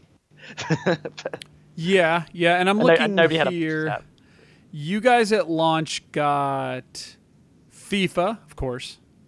Turok, which Turok being your launch game does explain why you guys like Turok more. It explains a lot. Shadows of the Empire was a launch game for you guys, and Wayne Gretzky's hockey, and Pilot Wings and Super Mario 64, which, by the way, TC was talking about it. He said that it could be really hard trying to navigate through a cave using a jetpack and stuff. He said some parts were fun, but it's just the more difficult stuff can be more frustrating. So I could see that. That's kind of indicative of most Pilot Wing stuff. I just think it pales in comparison when you have to pick one game to Mario 64. Like, Nintendo sent that out to die. I don't even know why that wasn't free in the fucking console. I don't think it would have been any more or less popular even when that was the case. So, but Yeah, I remember Shadows of the Empire. Everybody talks shit on Shadows of the Empire, and they say only the first level is good. I played it on the game stream. I've gone back. It's got a great port on GOG that looks really nice. Yeah. Oh, yeah. I forgot about that. I like that game. I unapologetically like a majority of that game. It's frustrating, but a lot of games back then were frustrating. Yeah. I don't believe people when they tell me that they're not frustrating. And so I like Shadows of the Empire. I'm going to stay on record and say that game was just as good as it needed to be. Sure, the platforming kind of sucked and stuff like that. You can kind of see that on the live stream I do when I'm Dash trying to get through certain parts. But you know what? Jumping was shit on every game back then. Jumping Flash is the only exception, and it's barely an exception. Jumping was shit on Tomb Raider. Like, I'm sorry. It was a long effort to do some jumping. Yeah. I disagree with the internet on that one. Shadows of the Empire, I am still going to say was a good game and I liked it. Killer Instinct Gold was a lot of fun for my birthday party. My birthday party would be in early January. For my birthday, I would get a second controller, and doing 2-person versus Killer Instinct stuff was great. It's also the example I give when people tell me that every N64 game's 3D rendered. I'm like, Mortal Kombat Trilogy, Killer Instinct. Did you forget that fighters were like fucking huge this time of? Yeah, no, there were plenty of 2D stuff. So yeah. Anyway, but how was FIFA? Do you know what? I didn't play a FIFA game on the N64. I don't think I played any football games on N64, which is surprising. Played loads of them on PlayStation. My brother insisted on it, but the other thing, it's because that wasn't his console. That's why. So. Right. The other thing that was weird was a lot of people asked me Cruisin' USA. A lot of people, I guess, wanted Cruisin' USA. I wasn't a huge racing guy. Cruisin' USA never quite had the appeal that, again, I guess the internet seems to think it did. It was a great rental, though. So I'd get it for like a weekend at Blockbuster, and you could have friends over and race and stuff like that. But no one really cared about the campaign too much as far as I recalled. So... But, all right, so let's, anything else you want to say about the launch games before we move on? Oh, do you want to talk a little bit about Turok? Well, yeah. This is your chance. Well. I mean, yeah. I mean, I've said many times before, if you're a fan of dinosaurs, if you're a fan of Jurassic Park, which you probably were during this period, then yeah, absolutely, Turok was definitely the game for you, especially if you're a teenage boy, because it's shooting dinosaurs. I just thought Turok was just. It was pretty cool for the time. It was over the top, sort of gory, which is a bit of a odd thing for Nintendo as well, because Acclaim, who I believe they developed you said it was Iguana Software. Acclaim published it, I believe. Yeah, let me look. Yeah, Acclaim was a publisher. Yeah, they published the game. Iguana. Yeah, Iguana Entertainment definitely did, and Acclaim published it. Oh, apparently Iguana got help from. Oh. No, Night Dive did extra stuff to re-render it on PC and Xbox One. Has that Xbox One come out yet? Nope. Okay. Nope, not yet. Yeah. I'm keeping an eye on it. Yeah, well, hold your breath. But anyway. I will. Yeah. So yeah, because Acclaim was really quite well known in the N64 era as kind of bringing in the more kind of the more adult games, I guess you'd say. The more mature is probably the better word, isn't it? The more mature games to the platform. They fought that family-friendly concept. Yeah, and Nintendo was fine with it as well. Turok isn't a great game, and despite the fact that the concept is brilliant, I think it's based on a comic book series as well, I believe. Which is as well as another series they picked up from Acclaim, which was Shadow Man, which is also released on the N64 as well. Oh yes. But it was a basic premise. It was just a 3D first person shooter game. But as we obviously mentioned, this wasn't a common thing with console games. Still, the game is a bit looser. It's and just like you said, Fred, just then, it has jumping in this game. Which isn't great in this game either. It has platforming segments for a first-person shooter, which is never even Half-Life did though. So I'll give it to them. But they're pretty brutal in this game though. But despite those flaws, though, it is a ton of fun. The most memorable part of Turok by far is the weapons. You have some absolutely crazy weapons in this game, which are great fun, and it's. it's definitely worth I'd say when it comes on Xbox One, it's probably worth looking into. Or of course, if you've got a PC, absolutely look into it right now. It's almost, I believe it's on Steam and Good Old Games at the moment. Yeah. With its increased draw distance. Yes, which is important because the draw distance of the N64 was about 6 inches. It's about my eyesight. Yeah. But I have, I've got every Turtle game on the N64 except the third one, which is surprisingly difficult to find actually. And it's not hard to find. It's just that goes for a surprising amount of money online for some reason. And on the local store that is actually quite close to me, they sell it for a ridiculous price, which I'm not paying. Wow. Well, all right then. That's a story in itself. I might for another day. Yeah, like I said, people have always, especially in Europe, spoken very kindly of Turok. I sucked at it, so I really didn't give it much of a chance. But we should point out at this point, I think if you're going into it now, it's difficult. Okay. Well, I'll give it a go. I'll give it a go in the nice version, the pretty version. Nice version, yeah. But yeah, and so what you get after that first year, and especially around launch time for you guys, but going into it, is you start seeing the trends. So the N64, in between big releases, there wasn't the next big Nintendo release people were expecting was for Holiday 97 to be Ocarina of Time, which we already knew was in development. We were just waiting for it to come out. But that was a little ways off. And Nintendo had some other stuff in its pocket, but between that time, some of the big stuff that hits or some of the third-party stuff that hits, you've mostly got a ton of racing and sports games. That was huge on the N64. Which makes sense. That's kind of where everybody went. But you do have a bunch of random fighters, obviously, people are talking about them in the chat and stuff, but just to throw off a big list, Jam, and then we can delve into some of these if you want to.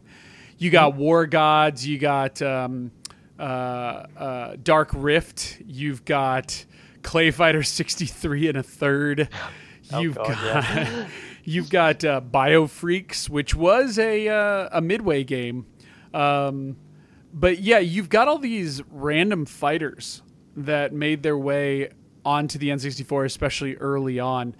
And I think people mostly talk about them being kind of crappy on the N64. Were you a big... And then, of course, it started off with Mortal Kombat Trilogy and Killer Instinct. Were you a big fighter fan, like even back then? Or where were you at with fighters? I was a big Mortal Kombat fan back in the day. I don't believe I played any Mortal Kombat game on the N64, though. Or I own the awful Sub-Zero game for the N64, but that was not till later down the road. But Gotcha. I don't think I played any fighters on the N64. There's even one I didn't know about, a Midway game called Mace. Mace, I've heard of all these. Yeah. The gameplay is similar to Biofreaks. Okay, well there you go. But it wasn't the best. Well, apart from I didn't even have Killer Instinct either. But it wasn't the best system for fights. I know people are going to shout at me, Smash Brothers. Smash Brothers is the exception, not the rule, and I don't think it's a fighting game. Sorry, gonna piss everyone off with that one. But or traditional fighting game. But yeah, and the biggest problem it was right. It used the C buttons for your buttons 4, 5, and 6. Or sorry, 3, 4, 5, and 6. So it was a goofy button scheme. But yeah, I remember all those coming out. I remember all of them getting pretty much panned. Even Biofreaks, man, that was the big selling point on Biofreaks was it was supposed to come out in arcades, and it never did. Whereas the rest of these did come out. War Gods and Mace and all that stuff did come out in arcades for Midway, and then got ported over. But even though they're technical showpieces from a visual standpoint, yeah, they never really sold their worth on the console. And I was a big fighter fan, still am kind of. I don't like N64 fighters, like at all. Killer Instinct was okay, but that was because there wasn't much else. Yeah. So, next up though is let's let the cat out of the bag, and then we'll get into what you really want to talk about. But I'm not talking about what you think, but Mario Kart 64 hits in February. You guys get it in the summer. Mm-hmm. That was big. That was a big deal. Yeah. Now, are you of the school of thought that this is? My wife thinks this is a complete bastardization of it. The broken portions of the game are ways that people cheat, which is bullshit. None of the characters work in the right way, and she doesn't like the game. I love Mario Kart 64. I love it. Yeah. You do? Okay. She hates the highway. Yep. Fucking hates the highway. Really? Yeah. Oh god, I love that level. When that came back in the new Mario Kart 8, oh, she was so pissed. Yep. Toad's Tollway, I think, is what it is. Throw control rage moment. No, I like it. I like Mario Kart 64 a lot. I mean, I don't know if it's my favorite Mario Kart game, but I did sink a lot of time to that. I mean, the battle mode alone in that game is probably my favorite. That was the only time that battle mode was fun. That's the only game battle mode was fun. I'm going to go on record and say everything after it, Double Dash, not so much. The rest, ugh. And Super Nintendo was too bare bones. It was too easy. Four people battle mode, especially if you did the cardboard 4-way, which you already had in place because of GoldenEye. So, yeah, it was perfect. There was a lot of just that game was multiplayer in general. You know, you could enjoy it by yourself, of course, as well. But the 4-player racing together was fun as well, and the battle mode was just we played a lot of that game back when I was younger. The other thing that was certainly appealing as well is I think the Super Nintendo did have this, but you could play 2-player split screen Grand Prix mode, so two of you could play against the computer in the general circuits as well, which is pretty fun. Me and my brother did a lot of that back in the day. I don't know if you could you do that in the Super Nintendo version? Where you both split screen and play the sort of like the 4 races back to back. Yes, you could. Yeah. But, obviously, I didn't have a Super Nintendo back then, but right. I couldn't remember. But I'm a big fan of Mario Kart 64. Absolutely. That block battle level was my favorite. There you go. The Lego. I used to call it the Lego level. Well, and people are chiming in. Doomplague loves it. He said it was most fun he's had with series. Tiger Claw likes it. So cool. Glad to see I'm not alone. However, the big controversy was when Rare gave him a run for their money about later that year, that holiday season, with Diddy Kong Racing. Diddy Kong. Also allowed by Nintendo. Had Conker in it. Yeah, motherfucker. Had Conker in it. Or at least I think it had Conker in it. It had to have Conker in it. I believe it did. Yeah. It was a cute version. Yeah, safe cute version. Conker. Safe for work. Yeah. And wasn't Fulgore or something in it? But I remember that. Something from Killer Instinct. Maybe not. But a lot of people say that Diddy Kong, that's the other debate, is what's better, Diddy Kong Racing or Donkey Kong or Mario Kart 64. To me, I say buy both and love them both equally. But I agree. We actually have a really good write-up on the competition of this. So just go to Gaming History 101 and just in the search box put in Diddy Kong Racing or something like that. And you can see the head-to-head article where somebody actually, it was one of our guest writers, went into in-depth analysis of like the two schools of thought. And then, of course, he makes his own judgment and then tells why. But anyway, so yeah, Mario Kart took a little bit of attention. I remember that being more of a holiday thing. But I think the big one... it wasn't Blast Corps. It was actually in the summer. It started with Star Fox 64. I remember that making some waves. Mm-hmm. Were you Lilac Wars from day one, or? I didn't play that Lilac Wars day one, but I was a fan of that game. Absolutely, I'm a big fan. I'm a sucker for sort of those sort of space shooter games. I have trouble with the dogfighting level. I've never really quite figured that out. I need to sit down with somebody and have them help me with that. There must be like a targeting system that I'm not using. Walk you through. Yeah. But anyway, Star Fox 64 was okay. I remember more people being wowed by it, but it was notably fast to beat. I remember people saying just rent that's what I remember about it. It's quite short and sweet. It felt kind of arcadey. Really? Mm-hmm. Yeah. Like I said, I just remember a friend of mine buying it. He was a big Star Fox fan. I wasn't as big of a Star Fox fan. I thought it was cool on Super Nintendo, but I never owned it. And then I remember him saying he beat it in like a weekend. And he said, And so I remember holding off on it. Because again, these games were $60, $70. And that's true. Yeah. Star Fox 64, the Rumble Pack was technically free with it. I think it was $20 by itself, but if you bought it for $60, it came with the Rumble Pack for free. But but yeah, and somebody's talking about Goemon. Yeah, we should get into Goemon, but we're not going to tonight, unfortunately. I don't think we have time. But the big one was at the end of the summer in August when GoldenEye came out. And GoldenEye, you couldn't wait for Christmas. You bought GoldenEye right away. And GoldenEye did two things. That, first of all, was day and date in every territory. Japan got it 2 days early, but we both got it at the same time. Did they? Yeah. I didn't know that. Europe, Australia, and America all got it on August 25th, 97.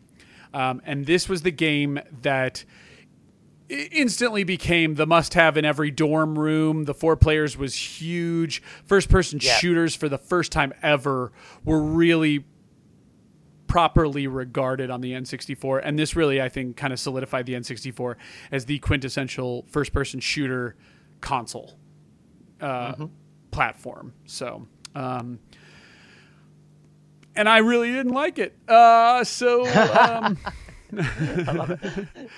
Andrew asks, yeah, so we believe Nintendo was the first one with an analog stick. So, but yes. So yeah, Jam, do you want to talk a little bit about GoldenEye? I think you're better equipped for it. Sure. GoldenEye was a big deal. I mean, I remember countless arguments with friends playing that in split screen because everyone was doing the typical like "stop looking at my screen," stuff like right? that. Yeah. This is the early, the infamous cardboard box. Yeah. Cut into 4 parts over a little CRT. Yeah, this is the early example of camping in a first-person shooter as well. When someone would just stay in the same. Yes. That's what I remember seeing. My brother would just sit in a corner somewhere and just mow you down. But anyway, regardless of the multiplayer, I mean, to be honest, I wasn't a huge fan of the multiplayer itself because I just wasn't that great at it. I can see the appeal of it. I see why people loved it a lot. I was a lot more a fan of the single player, actually, which was... It did a lot of things which were pretty interesting, especially where this game came from. I mean, it started off as it's supposed to be a light gun game of all things, and it evolved into this. Right. So what stands out this? First of all, it's a film tie-in game that's good, which was quite uncommon for the time. You know, something that's linked to. So it was released quite a way after GoldenEye, wasn't it? It wasn't sort of anywhere near the film, I believe. I don't remember when the film came out. Give me a sec. I'll let you know. Quite a bit. Oh, that's okay. But anyway, you have objectives basically in levels. 2 years later. 2 years after. 2 years later. Yeah. So you get objectives. Depending on the difficulty you select in the game, you get more objectives complete, which I always found was quite fascinating back in the day. So the harder you put that difficulty up, the more things you need to achieve. It almost felt like you're unlocking more of the game the harder you put it. But obviously, the detriment to that is the AI is a bit more advanced, the enemies are a bit harder to kill, and you go down a lot easier as well. One thing that was a huge deal, I thought, back in the day for this game was the when you shot enemies, they sort of reacted to where you shot them. So if you shot the guy in the leg, you'd hold his leg. If you shot him in the head, he'd go down instantly. And of course, if you shot him in the groin, he would hold his groin, which is pretty cool. That's something you always like to show that off to your friends as well. Yep. Oh, yeah. And I don't know if it was in GoldenEye. You might be doing GoldenEye as well, but definitely in Perfect Dark, you could like shoot the gun out of their hands as well, which is pretty cool. And they would actually have to go and wander over to it. Again, I think GoldenEye, Perfect Dark kind of, dare I say, use the term, they perfected it, where you'd even have things like the guards would they'd run with a sort of they'd hold their shoulder with a swagger while they're running if you'd injured them, and that was pretty cool to see in a game. You didn't see stuff like this in Doom or anything like that, so it was good to see this sort of advanced AI of characters reacting to your gunshots. And even some modern shooters don't do body awareness that good, in my opinion, as good as GoldenEye and Perfect Dark did back in the day. I have shot many guys in the crotch in Call of Duty, never seen them grab their balls. Missed opportunity, if you ask me. Mm-hmm. Absolutely. And of course, one of my favorite little gimmicks of that, I believe this is Perfect Dark as well, is the faces of the enemies in the game were actually the developers of the game as well. So yes, I do remember that. Very, very, very fun. But I always thought I remember one of them saying in an interview in a magazine, he said he wasn't sure if that was a good idea because he said there's nothing more glaring than shooting yourself in the face or something. He said in an interview. Yes. I've heard Dan Reichert talk about the weirdness of he was like a bad guy in L.A. Noire, so shooting himself in the face in that or something. But but yeah, but I remember GoldenEye was significant, and of course its significance lives on even today. But this gave way to a flood of first-person shooters, which, to be fair, might have been planned beforehand. Like, id was already on the task. They already had released Doom 64 and Hexen. But after GoldenEye, we start to see more and more. Duke Nukem 64 hits, which is a weird, dulled down version of it. You know, you get Daikatana, you get... there's a lot of them. Quake 2. It just becomes you get all three of the Turok series. There just becomes a lot of first-person shooters. Oh, that's 4. There's 4? There's 4 Turok games? There's 4. There's Turok 1, 2, 3, and Rage Wars.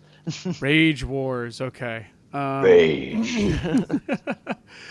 But yeah, and then the holiday season comes around, and Zelda didn't make it.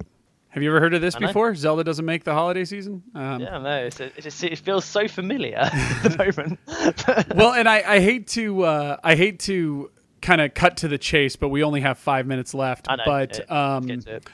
But the reason I bring this up is because the Nintendo 64, what it didn't have were RPGs. RPGs are killing it over on the PlayStation. By this time, you've already got Dragon Quest 5 and 6. I think it was 6 that was out. 6, yes. Was out on the PlayStation 1, and so was Final Fantasy 7. And Zelda could have been a competitor, even though it's nothing like those games, but it's nowhere to be seen. And Sony's having a fucking renaissance of RPGs over on its end. You know, you got Suikoden, Wild Arms, Xenogears. Just tons of games, just crapping them out. And there isn't much on our end, so or on the N64 end, not our end. But eventually, in 1998, we do see the release of Ocarina of Time. Finally. Yeah. Well, and that's kind of how it always feels, right? But Ocarina of Time comes out in the holiday of 1998, and it's huge. I mean, it's absolutely huge. It blows people away. A lot of people think Ocarina of Time is their favorite one. It definitely establishes, I would say, the blueprints for what Zelda kind of evolves into, and kind of the blueprints for what every Zelda afterwards will kind of be made up with. Now, I say that admitting that I've never played Wind Waker, so that's the exception. But I really like Ocarina. I don't think it's amazing, but I really like Ocarina. What do you think of Ocarina of Time? I mean, I do really like Ocarina a lot. I remember it taking me kind of on and off over a year to finish the game, just because it was one of those Zelda games that really kind of challenged. To be honest, full disclosure, I didn't play a lot of Zelda games. This might have been the first Zelda game I actually played, possibly. I think I dabbled in the original briefly on my friend's NES, but I hadn't played. I definitely hadn't played Link to the Past or Zelda 2 by this point. So I thought the game was very intriguing, and as we've already mentioned, it was very important to kind of, not just for Zelda games, but almost games in general, what's come later. I mean, lots of games take inspiration from this general design, where you have all these massive open worlds to explore. You know, you can ride that horse where you want to. I mean, it doesn't seem as big as games do nowadays, but back then it was quite a big world that you could explore like that. When you first time you go up to, like, is it Hyrule Field, is it called, where that's like the big open map area? Yep. That's pretty incredible, actually. Yeah, it's pretty small in the grand scheme, but boy, it doesn't seem that way when you first see it. You had day and night cycles as well. That was a pretty big deal. You know, if you walk across and it goes dark and then the damn zombies come up, that takes us by surprise. I think that's the thing that's quite well known for the Zelda series, is and this is where when you compare it to things like, say, Oblivion or Skyrim, is that Zelda has very memorable moments in it, and Ocarina of Time is, whether you like it or not, you will remember certain pinnacle points in that game. Like, you'll remember the fight with Ganon if you get all the way up to the end of it. You'll remember the bit in you'll remember that first boss in the Deku Tree with that massive spider. I remember getting to that spider and you're thinking, I'm going to fight this thing? It's huge. And I remember thinking, wow, this whole sequence was really long and rough. And boy, this is, I've come a long way, and you're not even fucking close. You're not, you haven't even, you're playing just the tip, like, to be honest. But yeah, Zelda was a great adventure. There's different opinions of Majora's Mask, and I think we'll just leave that one there and say there's a game club on it. If you want to hear us talk for 5 hours about it, we definitely can. Two podcasts on it. And unfortunately, we have to come to a close. But before we do, I want to talk about one other game series that kind of stands out to what Nintendo was good at. Of course, it started with Mario 64, but many people have to remember that Rare, great second-party developer, known for tons of great 3D platformers, and lots of decent 3D platformers come out on the N64. Most notably for me being Banjo-Kazooie. And Andrew was talking about this in the chat. Banjo-Kazooie, he says, didn't it start off as a RPG? Actually, it did. Project Dream was an action-adventure RPG for SNES that got canceled by Rare between Donkey Kong Country 1 and 2. They took elements of that and evolved it. I think Project Dream had a little boy and his bird sidekick and turned it into Banjo-Kazooie. Banjo became the bear, obviously, in Kazooie. But I remember it was an RPG with a young boy, and there's a lot you can read about it. Surprisingly, Unseen 64 and Wikipedia probably the best source for that stuff. But great platformers there. We'll be talking about Donkey Kong 64 and some of its controversies when we talk about it next week for the Game Club. So if you're wrapping that up, you should probably get to it. You probably memorized those 7 levels top to bottom at this point. And last but not least, I do want to close with, we've already kind of talked about them, but the amazing Factor 5 flight sims to the tune of the Rogue Squadron game. As well as, there was the other one they did too. I forgot the other one they did. But those are the ones that streamed actual music. I do believe Shadows of the Empire did this as well, which was they actually streamed the actual game soundtrack, so they put time into the soundtrack. And the big deal with that, it was Jedi Starfighter or whatever was the other Factor 5 really impressive game, which has been ported over to a bunch of places, GOG as well. But those games are so precise with their streaming, even though it's a low quality stream, that if you do capture footage of that on YouTube, you will get a content thing and it will blank it out. Really? Yeah. Oh, wow. Fucking crazy, right? But anyway, we do have to close with that. I know we haven't given as much appreciation to the N64's library as we probably should, but we have done a couple of episodes for it. So again, if you go back, we've done Majora's Mask. We talked about a lot of Rare games on our Ultimate Play the Game episode. We have talked about the Jedi stuff and the Star Wars games on our Star Wars episode, and we have done game clubs for Majora's Mask and the upcoming next week Donkey Kong 64. So, and we even talked about Sin and Punishment on the Treasure Box, but that didn't even come out in America, so I don't know if we should really talk about it too much. But there's plenty of places we've talked about N64, and then definitely listen to our top 10, both our community and our non-community top 10. So plenty of N64 to go around. Jam, anything you want to say in closing? Because I know somewhere out there somebody's pissed off that we didn't talk about Mega Man 64 or Conker's Bad Fur Day, but don't worry, we have in previous episodes. There's a lot of games that we'll get in trouble for not mentioning. Yeah, so no, I like the N64 despite sort of what some opinions might say these days. Some people say that the console is old-fashioned or it was overrated or something like that. No, I still think the console is very important, and it's still quite a lot of fun to go back to. I mean, a lot of various games like Perfect Dark have been ported to the Xbox 360 and Xbox One for that matter now. But it's, if you've still got your N64 or if you're new to N64, why not get back into it? It's fairly cheap to collect for, actually. It's a cheap console, and save for like Snowboard Kids 2, which you probably don't want, and Conkers, which is on the Rare replay. And frankly, I'm starting to decide that I like Conkers more on the Live and Reloaded version on the Xbox. I've gone back and played that a little bit. Oh, interesting. I actually kind of like that version, but anyway. I quite like that one too. And the only other one that kind of fetches a pretty heavy price tag that may not be worth it, that's definitely not worth it actually, is the Castlevania games. We'll just pretend those don't exist. First of all, both games are kind of the same game, and they both kind of suck. And the second one is kind of expensive, so just don't even worry about it. There are various games that fetch prices. But like again, like Majora's Mask fetches a pretty penny. But again, if you have a 3DS, just buy the new version of it. It's cheaper. Yeah, lots of people don't like it. Jeremy Parrish talked about how he couldn't play either of those games. I like them on the N64. I think they're just fine. The Water Temple doesn't even bother me. But hey, anyway, we could go on forever about these things. Yeah, we could do. Yeah. Let's do a little bookkeeping, and then we got to close up quick. So first and foremost, game clubs. Here's how they're going to work from now on. There will be times where Jam and I take the reins, like October, and we tell you what we're going to play. So let's start that off. I'll just let the cat out of the bag. We're going to have 2 game clubs in October, like we kind of planned, but people keep electing longer games.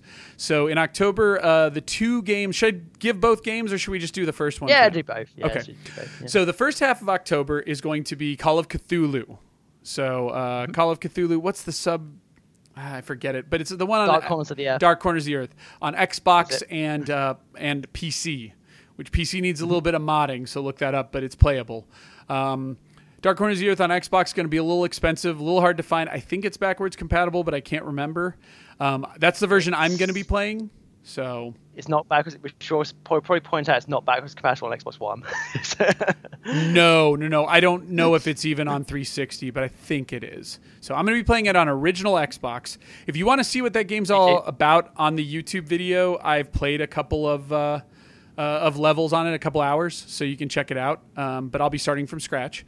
So get going on that. That game's not too long, but it's probably about 15 hours, and you got 2 weeks to beat it. So, well, assuming you don't start it till next week. So you'll probably want to hunt that down and start playing it now. For the second half, though, we are going to be doing a very comprehensive look at Castlevania 3, Dracula's Curse, also known as Akumajo Densetsu in Japan. And we'll even be talking about those differences. That was actually Jam's pitch, not mine. So much to people's surprise, probably. So go set out looking those up. But once we start in November, that one's going to be the first one where it's y'all's picks. So you can elect games when we do the third week in October. This is the third week in September. I think we're in the third week. Yes. We will announce the nominated games. We will let you guys all vote. I'll put a vote up on Twitter, and we'll add in last-minute votes in the live show on the fourth week. Nominations were going to be after the game club, so I apologize. What we're going to do is we are going to nominate them on the Dark Corners of the Earth game club, so you'll know which ones those are. Then we'll give you all week to vote on them through Twitter and in the email, and then last minute live. And then on the third week in October, we'll announce what the next one's going to be for the first 2 weeks of November. So that's what it's going to be. So get your nominations in now. But Jam, I think I want to do a quirky, like, guilty pleasures episode. Sounds good. No, actually, never mind. I've got different plans for October, which I'll talk to you about. We're going to stick to scary games most of October, so just keep that in mind, guys. Yeah, but yeah, so get your game clubbing on. That's what we're going to be working with, and get your nominations in so we can work on those as well. And Jam and I will not be nominating games for that November game club. There will be 2 votes, but we'll deal with those each at their respective times. So right now, get your nominations in, and we'll let people start to vote for those. So I think that's it. I think that's it, yeah. Yep. So with that in mind, wrap up Donkey Kong 64, and we will be back next week to talk about Donkey Kong 64. Yeah. Get collecting. Yes. Cheers, guys, and peace out.